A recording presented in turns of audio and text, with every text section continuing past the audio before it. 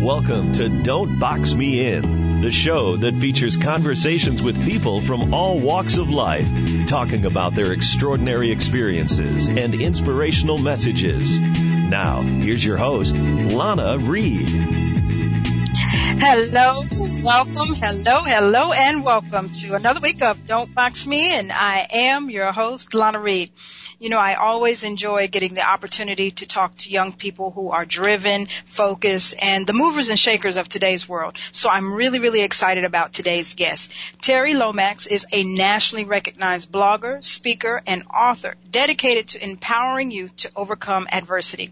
Terry is here with me today to share her own personal story of overcoming adversity and thriving, and to also share how she gives back to others and helps young women inspire and empower themselves. I'm so happy to get the chance to sit down and speak with her today, and it is with pleasure that I welcome her to the show. Terry, welcome to Don't Box Me In. Thank you so much. I'm so excited to be here. Oh, not as much as I am. Not as much. I just love talking to young people that are doing things. It's just so refreshing because there's too many times I see the alternative out there. So I'm just delighted to be able to talk to you. So we're going to get started here at the beginning, I guess. Your childhood had a bit of a twist in that you say you were kind of raised by your father, when most of us here at the other side, where the mother is more so the main one around. Can you share with us how all of this happened, how this came about? Yes. You know what, Ms. Lana? I was raised by my mother and my father. However, my mom was in and out of jail for the majority of my life since I was 8 years old up until now. She's currently in prison now. And throughout that time, my dad did raise my younger siblings and I was also kind of a parent in a way as well, because when my dad was at work, I was at home with my sister taking care of our siblings. I actually have 4 younger siblings at home, and they are ages, let me see, I always get this mixed up. They're 10, 11, 12, and 17. And so, they were very young when we were raising them. And in addition to being in and out of jail, my mom was also physically and verbally abusive. So as you can imagine, that took another toll on my life and my self-esteem and self-worth and all that other good stuff. Wow. So you are now how old? I'm 24.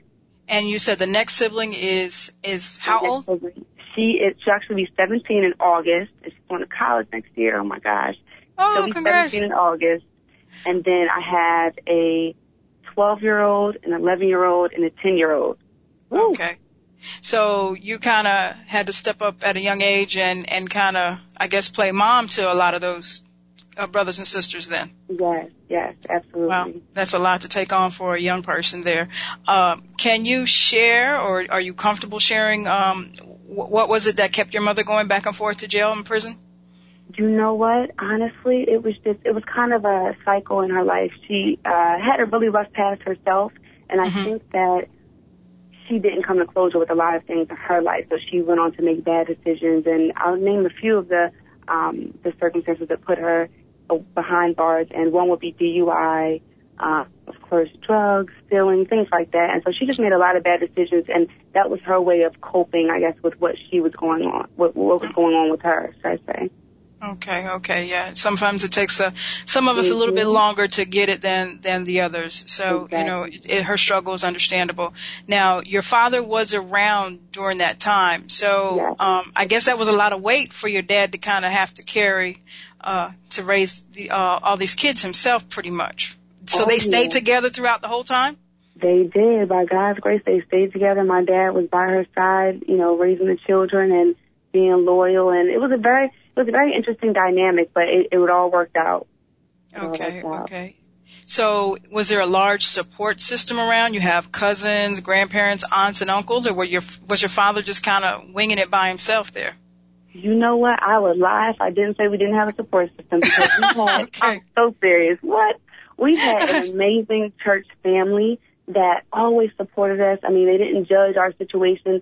There were a few times where we were homeless, so we were either living in hotels or living, and this was me and the children and my parents, living in hotels, living in a shelter, or living with friends and family. And our church family was always very supportive. We were in San Diego in the beginning, and we moved to Philadelphia. So from coast to coast, we had support from my grandparents, family members in my church, and they really helped us along the way, because if we didn't have them, I don't even think we could have made it, as far as we did. Yeah, it's so hard to kind of get through struggles without somebody to lean on from time to time. Yeah. You mentioned you were in San Diego and then you went to Philadelphia. So are you born in San Diego? You know what? I was actually born in Philly. So I'm just a little black girl from Philly who had a dream. Okay. So that's what I like to say. Born in Philly, and then I was raised most of my life in San Diego. And we moved around a lot in San Diego. And then when it got a little too difficult, my mom was actually pregnant at the time in 2001, I believe. And so my dad drove me and my little sisters across the country to Philadelphia for more support, because my grandparents and the majority of my family is based in Philly. Okay. City of brotherly love. Now, most of the time I hear people get into San Diego via like a military lifestyle or whatever. Is that what brought you guys to San Diego? Yes. You know what? My mom and dad were both, my dad was in the military, my mom was in the Navy. And I think she was going through a lot in her life after she had me, and so she wanted to move to San Diego. So she moved there, and that's kind of where we flourished until 2001. Okay. Yeah. So your mother was going through all of her ups and downs while she was active in the military? You know what? She has literally been going through them her entire life. I mean, since she was in maybe, since she was about 5 years old, maybe. She was, saw certain things in life at a young age and started stealing them, and then it moved on to other things. And so that started for her at a very young age. Okay. All right. So, Pops, did what he thought was best and drove you guys out to Philadelphia. Do you recall about how old you were? I was about 12. It was a little after 9/11, so I think I was around 11 or 12 at that time. Okay. So, did things get better for you in Philly then at this time? You know what? Let me just say, initially there was a culture shock, because I was raised in San Diego. So I spoke like a valley girl, straight up valley girl. Oh my gosh, I'm so sure, totally awesome. That's it right there. That's exactly how it sounded. And so we moved to Philly. I was put into Philly public school, no prep, nothing, just thrown in. So you already know it was just, welcome it was to the inner city. Welcome to the inner city. Yes, I was the laughing stock at school. I talked funny, dressed funny, all that. So that was a struggle in and of itself, trying to find myself and fit in there. And I found myself trying to put on the Philly slang so that people wouldn't really notice my accent. So, yeah, that was definitely very interesting. Okay, yeah, it is. I'm an Air Force brat myself, so I think when Dad got out of the service and plopped us in California, there was some adjustments to be made. So I truly understand, that trying to fit in after, being around a different environment. Let's put it like that. So I feel your pain there. Oh, yes, exactly. So 12 years old, that is, what is that? Is that middle school? Or, because you're not in high school yet, but. Yeah, that is middle school. Yep. Okay, middle school. Okay. So you finished off high school in Philly? Or, it's Philly? Yeah, we moved so much. I went to middle school in Philly, and then we ended up moving to a little city outside of Philadelphia, or a little town, Ridley Park. And so I finished up until maybe I went to 10th grade in that environment, and then I went back to Philly for 11th and 12th grade, and that's where I graduated in Philadelphia, Motivation High School in Southwest Philly. Okay, all right, yes, all right. Ma'am. So, high school, do you remember struggling with any issues, or was it smooth sailing now that you were, in Philadelphia, or were you still dealing with because you were away from your mother at this time, correct? You know what? I was away from her. It was really on and off. So, you know what? As a young person, I kind of coped with it, and I would tell myself, every year I would expect mommy to go on vacation, as they call it. Mommy would be gone. She would be every year. That was just a custom for me since I was 8 years old, and so that just became a part of life. And so honestly, some of that is kind of blurred together because it was so common. That was just a custom. We prepared for mommy to be away for holidays, and we visited her in prison and, wrote letters. And so that it was really on and off from high school and even into college. But my dad, he took care of us, and me and my older sister, we actually stepped up and had to help raise the children. But she ran away when we were in high school, so then that kind of left things on me at that time, taking care of the younger children. So it was just a very challenging time, but I can honestly say, years after, having girl talks with my mom and working on forgiving her, I appreciate all those experiences because it really did make me who I am today. And I was always a good student in school. I guess my mom scared me so much that I made sure I was a good student, and I was a good kid for the most part. I didn't really get in a lot of trouble. And I think that her past, in a weird way, her past and her experiences really made me want to go the polar opposite, you know, and make me do the go on a totally different path than she went on. Totally understandable. And, you know, that was kind of going to be my next question, because I wanted to make sure that we didn't spend this time together kind of bashing Mom, because I understand that even though there was some negative things growing up, your mother probably did give you some very valuable tips or tools to make you, you know, become the woman that you are today. And I'm wondering, are there any fond moments or memorable things that you remember that, you know, your mom imparted to you? Absolutely, absolutely. And you know, Miss Lana, my mom, I found out when I was older that she has bipolar disorder. So that explains a lot of what I experienced growing up, because when I think about my childhood, I remember having this amazing mom who would come up to the school on Fridays and take me and my friends to, like, Red Lobster for lunch, and she would make cupcakes and be at parent-teacher conferences. And then every once in a while, she would switch, and it would be a whole other person that I was scared of and petrified of, and that would be the person who was snapping out and who was abusive and who was very negative. So the good mom, I like to think of her as two different people. That was my way of coping. You know, the good mom was amazing, and she instilled so many values and morals in me that really have contributed to the woman that I am today. And as far as the other mom, I'm going to say, the characteristics that weren't so positive, we've been able to talk through those, and she even still has a hard time hearing some of the stuff that I remember even to this day. And we've talked about it, and the good thing is that, you know, I'm a speaker and a blogger, and I share these stories, and I talked to her about it before I actually went public with our stories, and she was very supportive of me sharing, which made it so amazing for me to be able to, you know, share those intimate details of our journey together as a mother and daughter relationship. That is amazing. I mean, you know, especially to hear that she's still kind of struggling with things, but she has the foresight and the vision with you to say, you know, my daughter, I know you got to get out there and tell our story, and I wish you, you know, all the best. So, you know, that's very commendable on her part, that she can, you know, kind of separate herself from that, because I guess not everybody wants to say, hey, you know, this is the kind of the lifestyle that I put my own children in. Nobody wants to be that mom, you know. Exactly. So, kudos to her. So, you finished up high school in Philly, and you had there was just so much going on. You know, you're responsible for raising your younger siblings, and you've got your mom issue that you're coping with. But somewhere along the way, you said, I'm going to college. I mean, did you always know you were going to college? You know what? I always knew that I wanted more in life, and I always knew that I didn't want to be in the predicaments that my family was in. So I knew that I wanted more. I actually had an entrepreneurial spirit since I was young. Like, I was a Girl Scout, and I used to sell cookies, and I would, at one point, on people's doors in my community, back when people weren't too crazy, you know, and we would knock on doors and clean their house for money. Like, so I've always had that entrepreneurial mindset, and I think that, but I know that my church played a huge role in my success in high school and after that. And I was always sitting under my pastor, and they would speak this vision and just amazing messages over my life. And so they kind of motivated me and believed in me when I didn't believe in myself. And so it became an expectation for me, like, yeah, I'm going to college. I don't have the money. You know, my family doesn't have any money saved, so we're going to make a way. We're going to figure this out. We're going to figure this out, yes.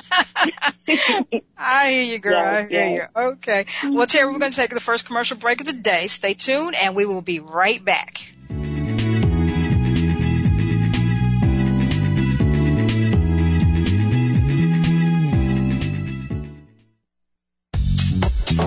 Welcome back to Don't Box Me In. Here's your host, Lana Reed. Hello. Welcome back. Today I am with the wonderful Miss Terry Lomax. She is the owner of the blog Mocha Girls Pit Stop, and she also has a book, Break Up with Procrastination, 7 Steps to Help You Follow Through with Your Goals. And before the break, we were, just talking about her life, and we were at the point where she had decided she was going to go to college, hook or crook, no matter what. And as you're graduating from high school and you're about to make that transition to college, Terry, something very monumental, something very tragic happens to you. Can you share with us? A month before I went away to college, I was given the opportunity to go on a missionary trip with my church to Trinidad and Tobago. So I felt like high school, like my high school graduation was such a pivotal moment in my life because I had been through so much, and now, life was finally turning around for the better. So actually the day that I left for my trip, my dad passed away in our hotel room, and it was so unexpected. He was never sick. We found out later that it was a blood clot in his leg that rushed up to his heart, and literally in our hotel room in front of my younger siblings and my mom, he passed away right there. And that was another moment in my life, and I found myself being very angry and very bitter from that experience because, one, I felt like, I had finally, life was finally turning around for the better, and I thought that good things were now supposed to come, out of the woodwork.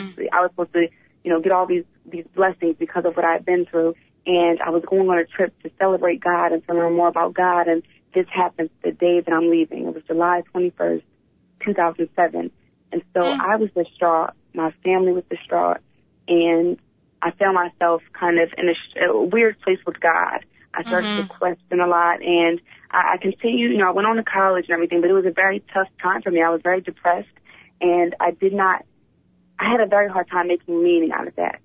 Okay. The previous things in my life that I went through, I was able to find meaning, but it was very hard to find meaning from my dad's death.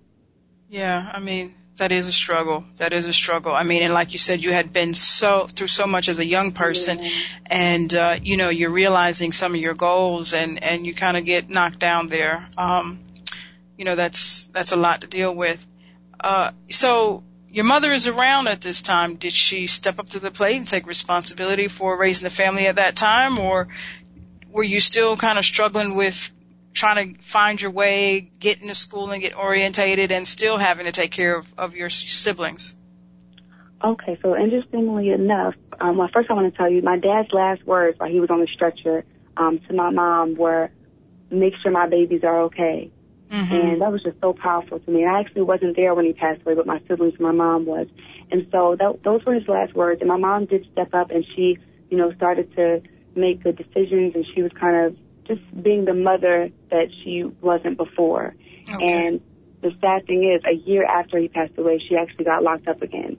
And it was for a DUI, and she ended up doing the longest stint that she's ever done. She did 4 years in jail, which was just tragic, really. And I was in college at the time, so at that time I was going home every Sunday to take my siblings to church and make sure they were okay, and just to provide some sort of consistency for them. And my grandparents actually were taking care of the siblings as well, and the church family stepped up. So that was a really difficult time after losing our dad and then not having our mom there. So we had holidays where, we didn't have our parents there. So that was a very sad situation for us. Wow. I'm just trying to digest that now. You lose a father right before you go to college, and then a year into college, you lose your mother for 4 years. That's overwhelming. And especially just the atmosphere of just trying to get used to the college lifestyle itself is just a feat and task in itself, and to have all the other mess and junk and muck thrown at you. The fact that you are here and standing and thriving, I think that is such a beautiful, beautiful thing. So your grandparents and your church family and everybody, they got the siblings through all of that. Yes. But were there times though, that you were just struggling with a lot of things? Even though you were giving the impression on the outward of, in spite of my circumstances, I'm doing the thing, but I'm assuming that you still had some issues you were dealing with. Oh, yes. And it was so hard. And I think growing up, being abused verbally and physically, I was so used to faking it. And so I would walk around with a smile plastered on my face, but on the inside I was hurting, and no one ever knew. And even to this day, when I share my story, people who were there around that time are shocked because they're like, wait, I didn't even see any of this. I didn't know that was going on. And so, yes, I'm definitely guilty of faking it until I make it. And so throughout college, I was, smiling, but I was going through so much. I didn't know how I was going to pay for school because, as I said, I didn't come up from a family where we saved up money for college, So I worked, took out student loans, And it got really hard. There was one time in particular when I was a sophomore in college when I was still trying to figure out who I was and what it meant to be a young black woman. And I remember my school sent me a bill for $10,000. And literally I had to pay that money or I would have to be dropped from my classes. And in my mind, I'm like, I cannot drop out of school because there is nothing for me at home. So I was very, very depressed. And I remember being at my mother's house. She was locked up at the time. And I was on my bathroom floor and I was just bawling my eyes out. I was crying and I was so angry still. I was like, asking God, why is he letting this happen to me? And I was at rock bottom. That was one of my lowest points. And I didn't really think I had a reason for living at that time. And so I remember crying and I just, decided, I'm going to end my life. I don't have anything to live for. And life is just always so hard. It's always a struggle. And the funniest thing happened. In that time of me crying, I heard my little brother TJ. He was probably about 4 or 5 at the time. And I heard him screaming, yelling, and laughing outside. And as soon as I heard him, I pictured him running up to the house and, just smiling, just carefree and just so happy. And in that moment, I discovered my why. And I realized that my why was my siblings. And that became my reason for living. And that became my motivation, even when I felt like giving up. So on that day, since I was 18 years old, I've never went back to that dark place because I have something to live for, and I've identified that, and that's my siblings. Yeah. Good deal, good deal. Just out of curiosity, how did that $10,000 bill get paid? You know what? My grandmother and my pastors, my grandparents and my pastors came through, and they made something happen. There you go. Yes. He will make a way. He will make a way. Yes. What did you go to school for? What were you in college for?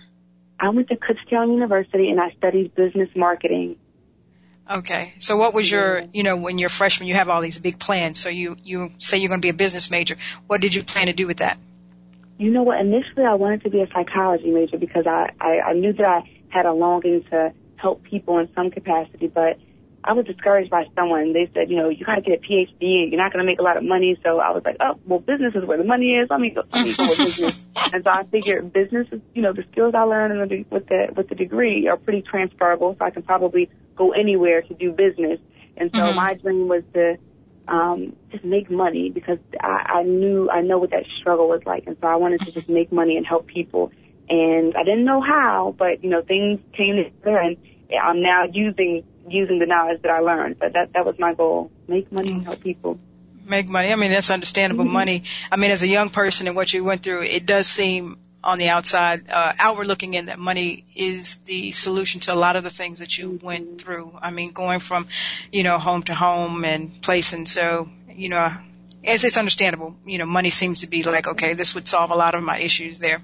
So how old were you when you finished up your bachelor's degree? So I finished my bachelor's when I was, I want to say 21. Okay. So you were on the grind. You didn't do the typical 6-year plan like some of some college people do. No, I had too much on the line. I had to finish. Okay. So you get your bachelor's degree, and what's next for Terry? So after I got my bachelor's, well, actually my senior year of college, I was trying to figure out what I wanted to do. And I was an RA my senior year. So I was a resident assistant, and I managed the floor that I was on. It was an all-girls hall. And I really enjoyed doing that work and working with the girls. Though you can imagine, being in a floor of all girls is crazy drama. There you go. I loved working with them and interacting with them. And so I figured that my passion had to be tied to that. And so I was trying to figure out what I could do where I could work with women. And, I didn't see the plan in the beginning, but things just worked out. And so I figured that I should go to get my master's degree because I found a grad assistantship where they would pay for it. And you can't beat that. I knew I didn't have the money to pay for a master's degree. So I went on and I got into student affairs because they were going to pay for my degree. And I went to Salisbury University to get my master's. And initially I was going to get my MBA, but after the second class, I was like, this business stuff, I don't know. I'm not really feeling it. It was a lot of work. Feeling this. I'm feeling it. So many numbers, and I had a stats class, and I was totally turned off. So I felt like I had a quarter-life crisis. So I went to one of my mentors, and she directed me to conflict resolution, and I thought that would be the perfect field considering my background and what I've been through. And so I went into conflict resolution and got my master's in conflict resolution. Okay, so you have your master's in it's conflict analysis and dispute resolution. So Yes, explain ma'am. to the audience exactly what does that allow you to do? Yes, so conflict analysis and dispute resolution will allow me to, one, speak about conflict and mediate and help people learn how to diffuse conflict in a positive manner.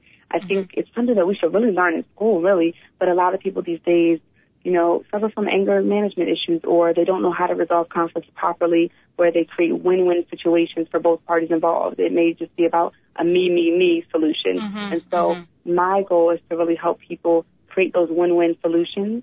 And I think that in the urban community, that's really the area that I like to work in, the urban community. And we have a lot of children who are getting into fights. And oftentimes because they don't know how to communicate. They don't know how to say what they want or what they may need.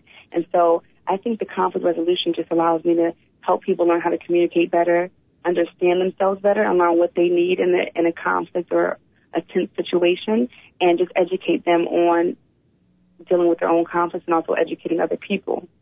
Okay, good stuff. Okay, we're going to take a quick commercial break, Terry, and when we come back, I want to pick back up about the degree that you have. I think that's very interesting. So stay tuned. We'll be right back.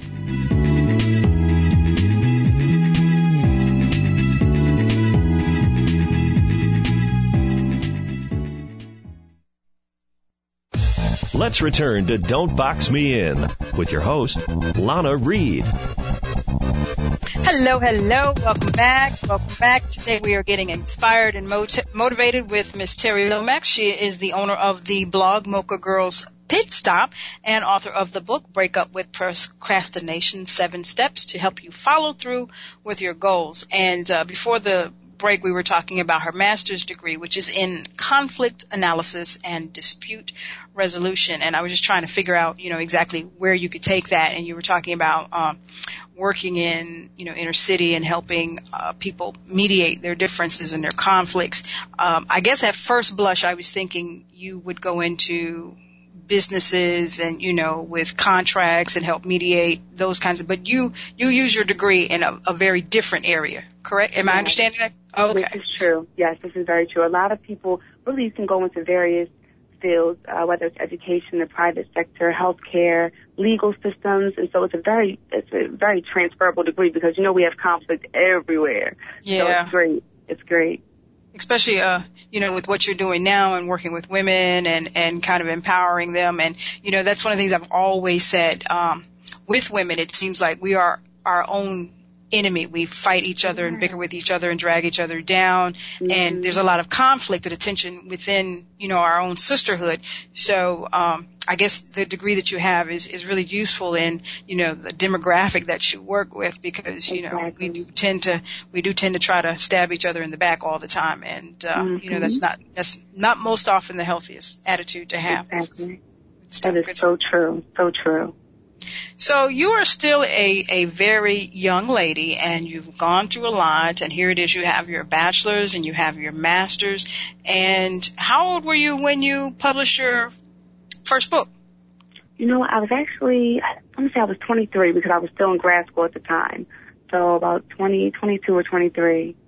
Okay, and let me clarify this again. You were only how old now? I'm 24. Okay, all right. So it wasn't like it was years and years ago. Okay, Very, very recent. Okay, so the name of the book that you published is called Break Up with Procrastination, 7 Steps to Help You Follow Through with Your Goals. What is that book about?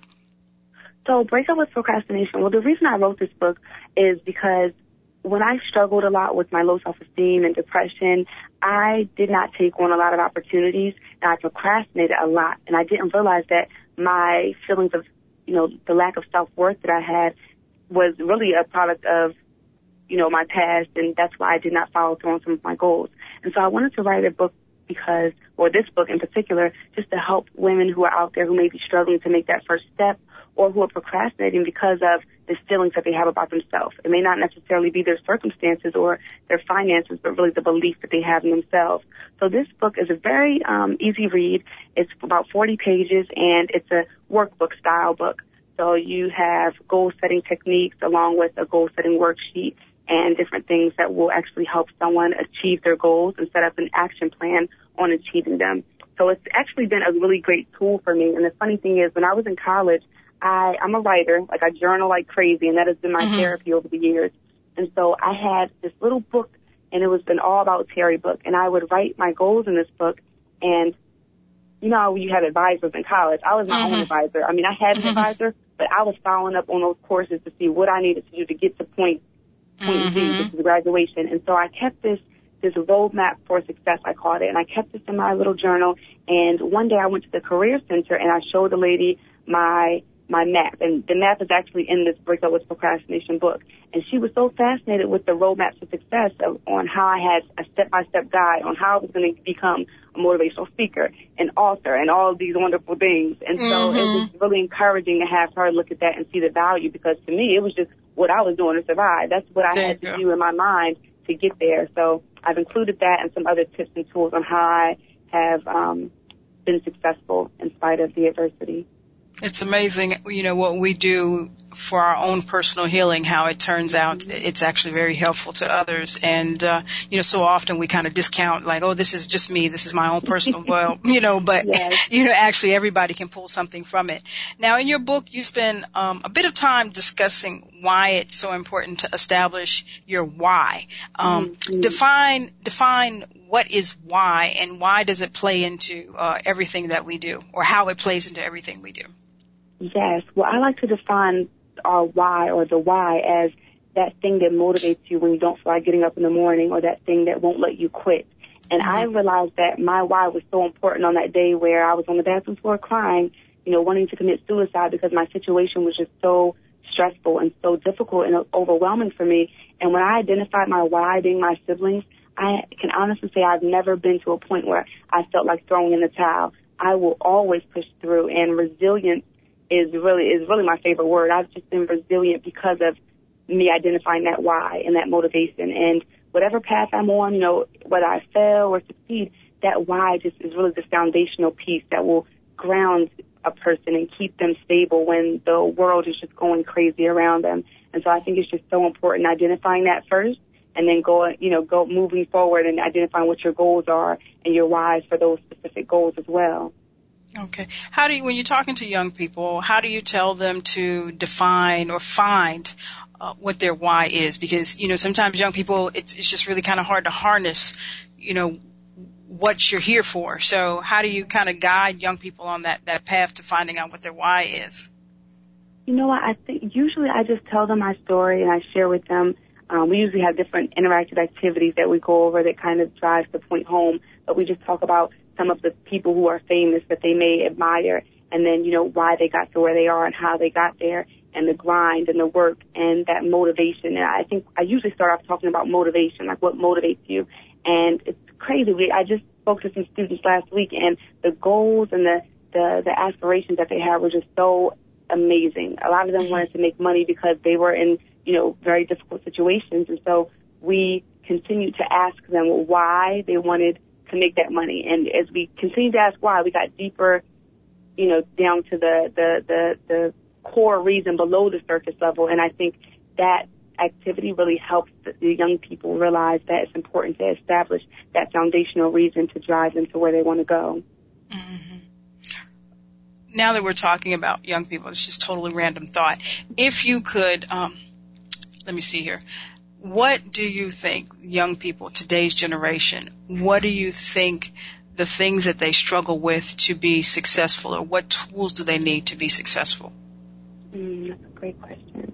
I think that it's very important for them to, one, utilize their resources. I think that even before, you know, when I was younger, we didn't have as much as we have now accessible to us from the internet. So I think it's so important for young people to tap into those resources. You can literally find almost anything you want to find on Google. If you want to become, you know, a basketball player, a football player, a talk show host, like anything, you can find those tools on Google or online or in the library. So I think young people, it'd be important for them to utilize their resources and find mentors. Mentors have played a tremendous role in my life. And I usually, when I talk to young people, I ask them, if you're trying to buy a home, let's say you're an adult and you're trying to buy a home, would you go to a homeless person about advice on buying a home?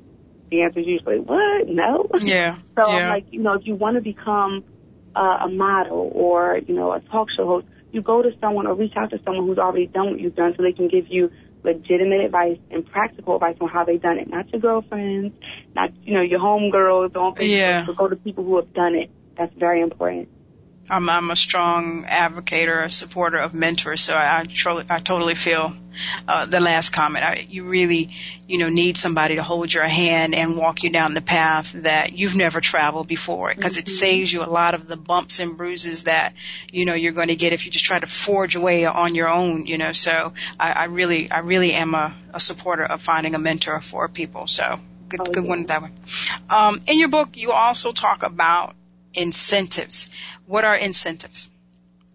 Yes, so incentives are motivation, little personal motivators that help you achieve your goals. And one thing I struggle with is accountability. So if I'm accountable to, let's say, Ms. Lana, I'm accountable to you, and I tell you I'm going to get a paper to you by Friday, that paper will be done because I value my reputation. I don't want you to think I'm a slacker.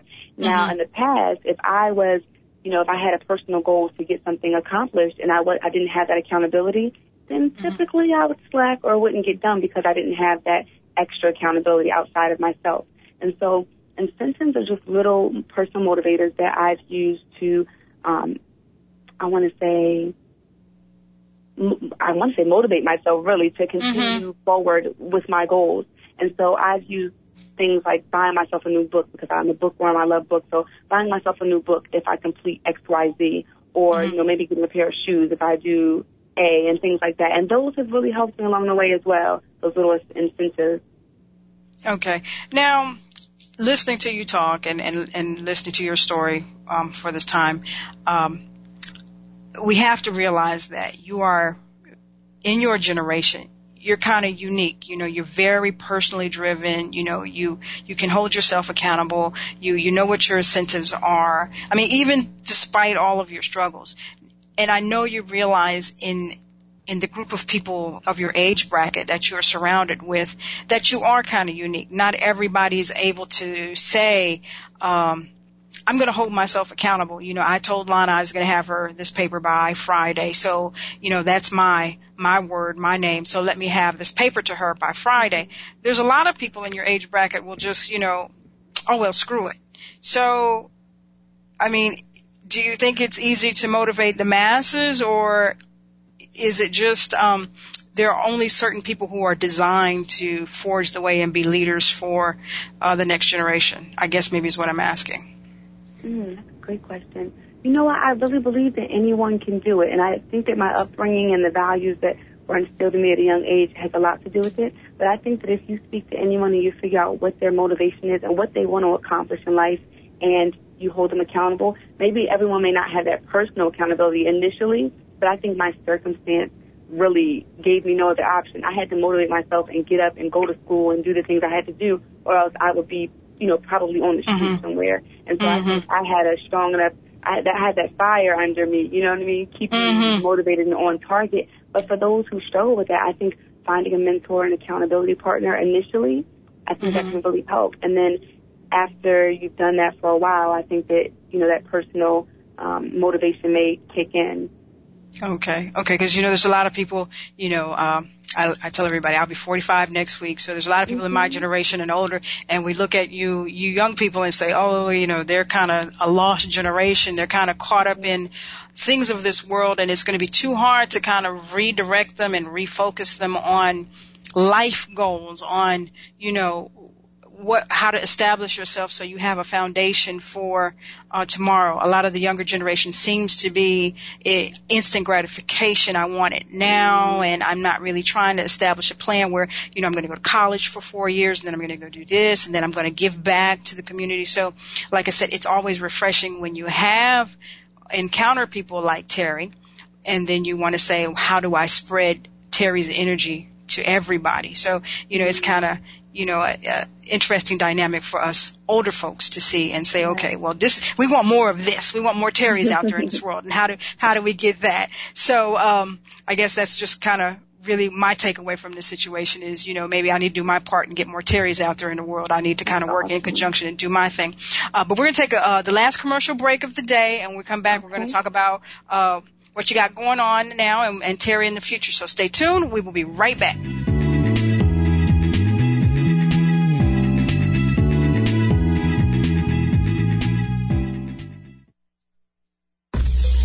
Welcome back to Don't Box Me In. Here's your host, Lana Reed. Hello. Welcome back. I am Miss Terry Lomax today. She is the author of the book, Break Up with Procrastination, 7 Steps to Help You Follow Through with Your Goals. Terry, quickly, how do people pick up a copy of the book? Yes, so if you'd like a copy of Break Up with Procrastination, you can head to mochagirlspitstop.com, or you can Google it and it'll pop up in Google. And once you subscribe to the blog, a free copy will be emailed to you right away. Okay, cool. People always like free. I don't even have to pay. Okay. Yes. Get valuable tools. Don't have to pay for it. Good stuff. So, how did Mocha Girls Pit Stop come about?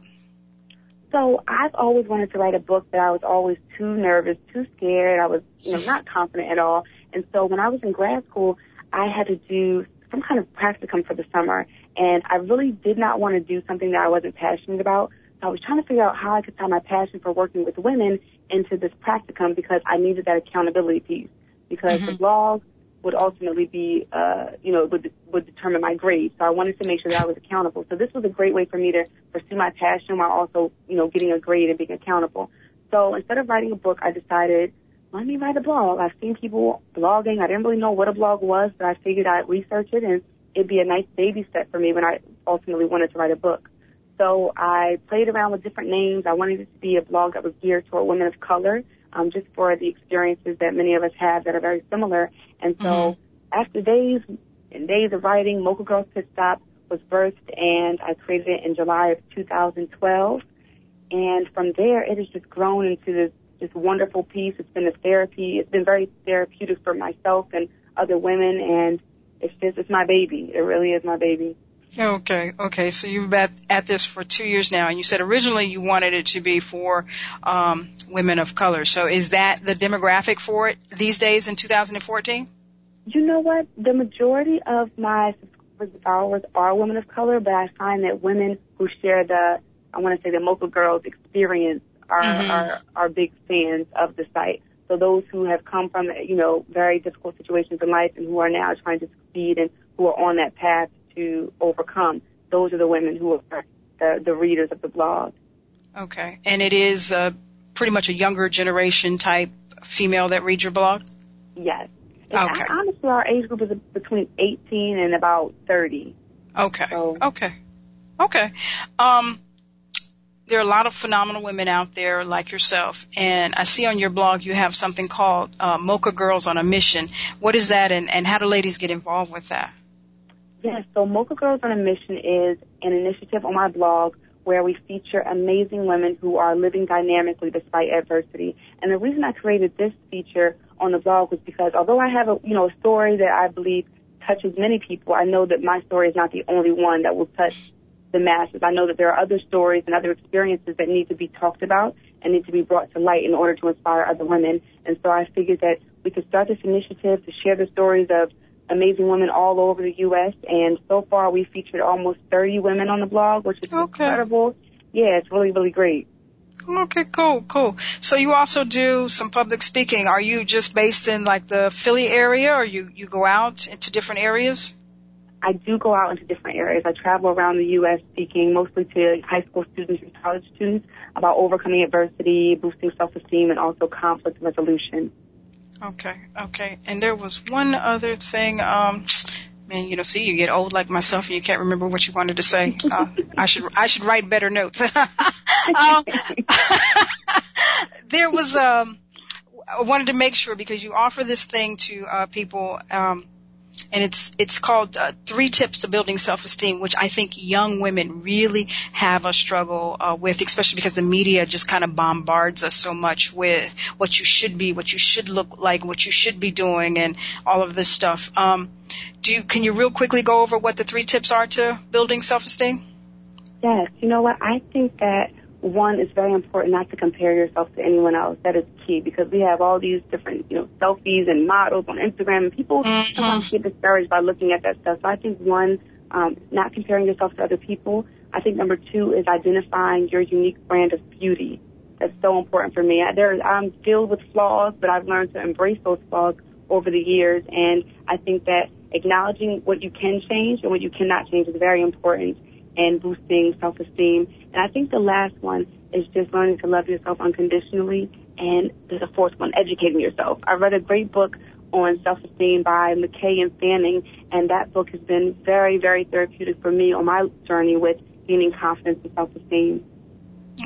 Okay. Yeah, like I said, for women, it's just such a struggle to kind of get yourself together and package yourself right. And, as we can see in your own story with your mother, she's still struggling with things, and she's got some seasoned years on her now when we're supposed to have it together. So it's just testimony to the fact that, we do tend to struggle with self-esteem and who we are and what we're supposed to be. And some of us really don't get it instantaneously. So, exactly. I did read somewhere along the way that you've kind of got some wonderful life changes coming up in the future. You are engaged to be married now? I am. I was Congratulations. In December. Thank you so much. Congratulations. We have a date planned? You know what? Not yet, but I am thinking. I'm leaning toward having the day on my dad's day, the day my dad passed away, just to turn that day around and make it a positive. So I'm trying to figure out how that'll work and what day it'll fall on. So July 21st may be the date. Okay. Well, congratulations to you and him on that. I saw the pictures and I said, oh, that's so precious. Oh, thank you. No problem. Now, as you embark on the next stage of life, there's things that'll come along, I'm sure, like parenting. And I will tell you firsthand, when we are not a parent and we envision being a parent, we have all of these, oh yeah, it's going to be wonderful like this, and I'm going to do this, and, me and the child. And then when the reality sets in, it's a totally different dynamic. So I'm going to tell you that now. But from what you have went through, what you have learned, what type of parent do you think you want to be? Oh my goodness. I think that I will be I would like to be a very understanding parent, a parent that encourages my child to be whatever they want to be. And I feel like I've had a lot of practice with my siblings. And so some of the things I do now, I can imagine, I can just see myself doing it as a mother. And so I constantly tell them I love them. I want them to know that, growing up, you are loved and you are cared about. And it's funny because they actually told me I say that too much the other day to put them on blast. I'm like, you always say I love you. I'm like, well, some people don't hear it. But yeah, just being very supportive. Mm-hmm. Okay. So, you think Philly will be the place where you hang around, Dad, or you guys have plans to move someplace else? I'm so open to moving around, so I could end up anywhere, honestly. I love traveling, and I definitely want to move to a warmer climate. So I might move down south or back to San Diego. I don't know yet. Okay. So what else is on the horizon for Terry? Now we're going to get married, and we've got the book out there, and you're doing the Mocha Girls Pit Stop. Are you planning to go back maybe for more schooling? Or, what else you got on the works? Yes. I actually want to write another book, and I want to create programs for young women that will help them boost their self-esteem and accomplish their goals. I speak to a lot of women now, and I realize a common theme among the women about self-esteem and their goal setting correlating. And so I really want to focus on that and maybe have an online course where I work with women to help them love themselves more and become their best selves. Okay. You do offer some sort of online coaching programs now. Did I read that correct? You know what? Not at the moment, but I get emails from women, every day asking questions about blogging and speaking. So I answer those freely. I respond to all my emails. So not at this point, but I would like to do that in the future. Okay. So we're going to expect more and more from Terry. It won't be Terry Lomax, though, I'm assuming, in the future, huh? No, it'll be Terry Burden, interestingly enough. Terry Burden. Terry Burden has let go of her burdens. Yes, there we go. Okay, I love that. Okay, well, Miss Terry Lomax, we have had a wonderful hour here together. It always goes so quickly for me, and I've just had a pleasure. I mean, just a good time talking to you. Once again, Terry, tell me real quick, what is the website? Give me the website again. Yes, so the website is mochagirlspitstop.com. Okay, and that is how they get the book Break Up to Procrastination, 7 Steps to help you follow through with your goals. And that's also how they get in contact with you to book you for a speaking gig as well, correct? Yes, ma'am, that's correct. Okay, and then I'll be getting an invitation to the wedding, I'm assuming, right? Of course, of course. All righty, dear. My guest today has been the wonderful, lovely Miss Terry Lomax. Like she said, please visit her blog at mochagirlpitstop.com and sign up to get a copy of her ebook. Terry, I appreciate you so much for making time for me and sharing your story. I wish you all the best, dear. Thank you so much. Thank you for having me. That's it. Well, that's all for this week's show. I'll be back next week at the same time. Until then, remember, when it comes to your dreams, the words can't and won't should never slow you down. There's always space to change and to grow. Don't be boxed in. Live your very best life. I am your host, Lana Reed, and I'll see you next week.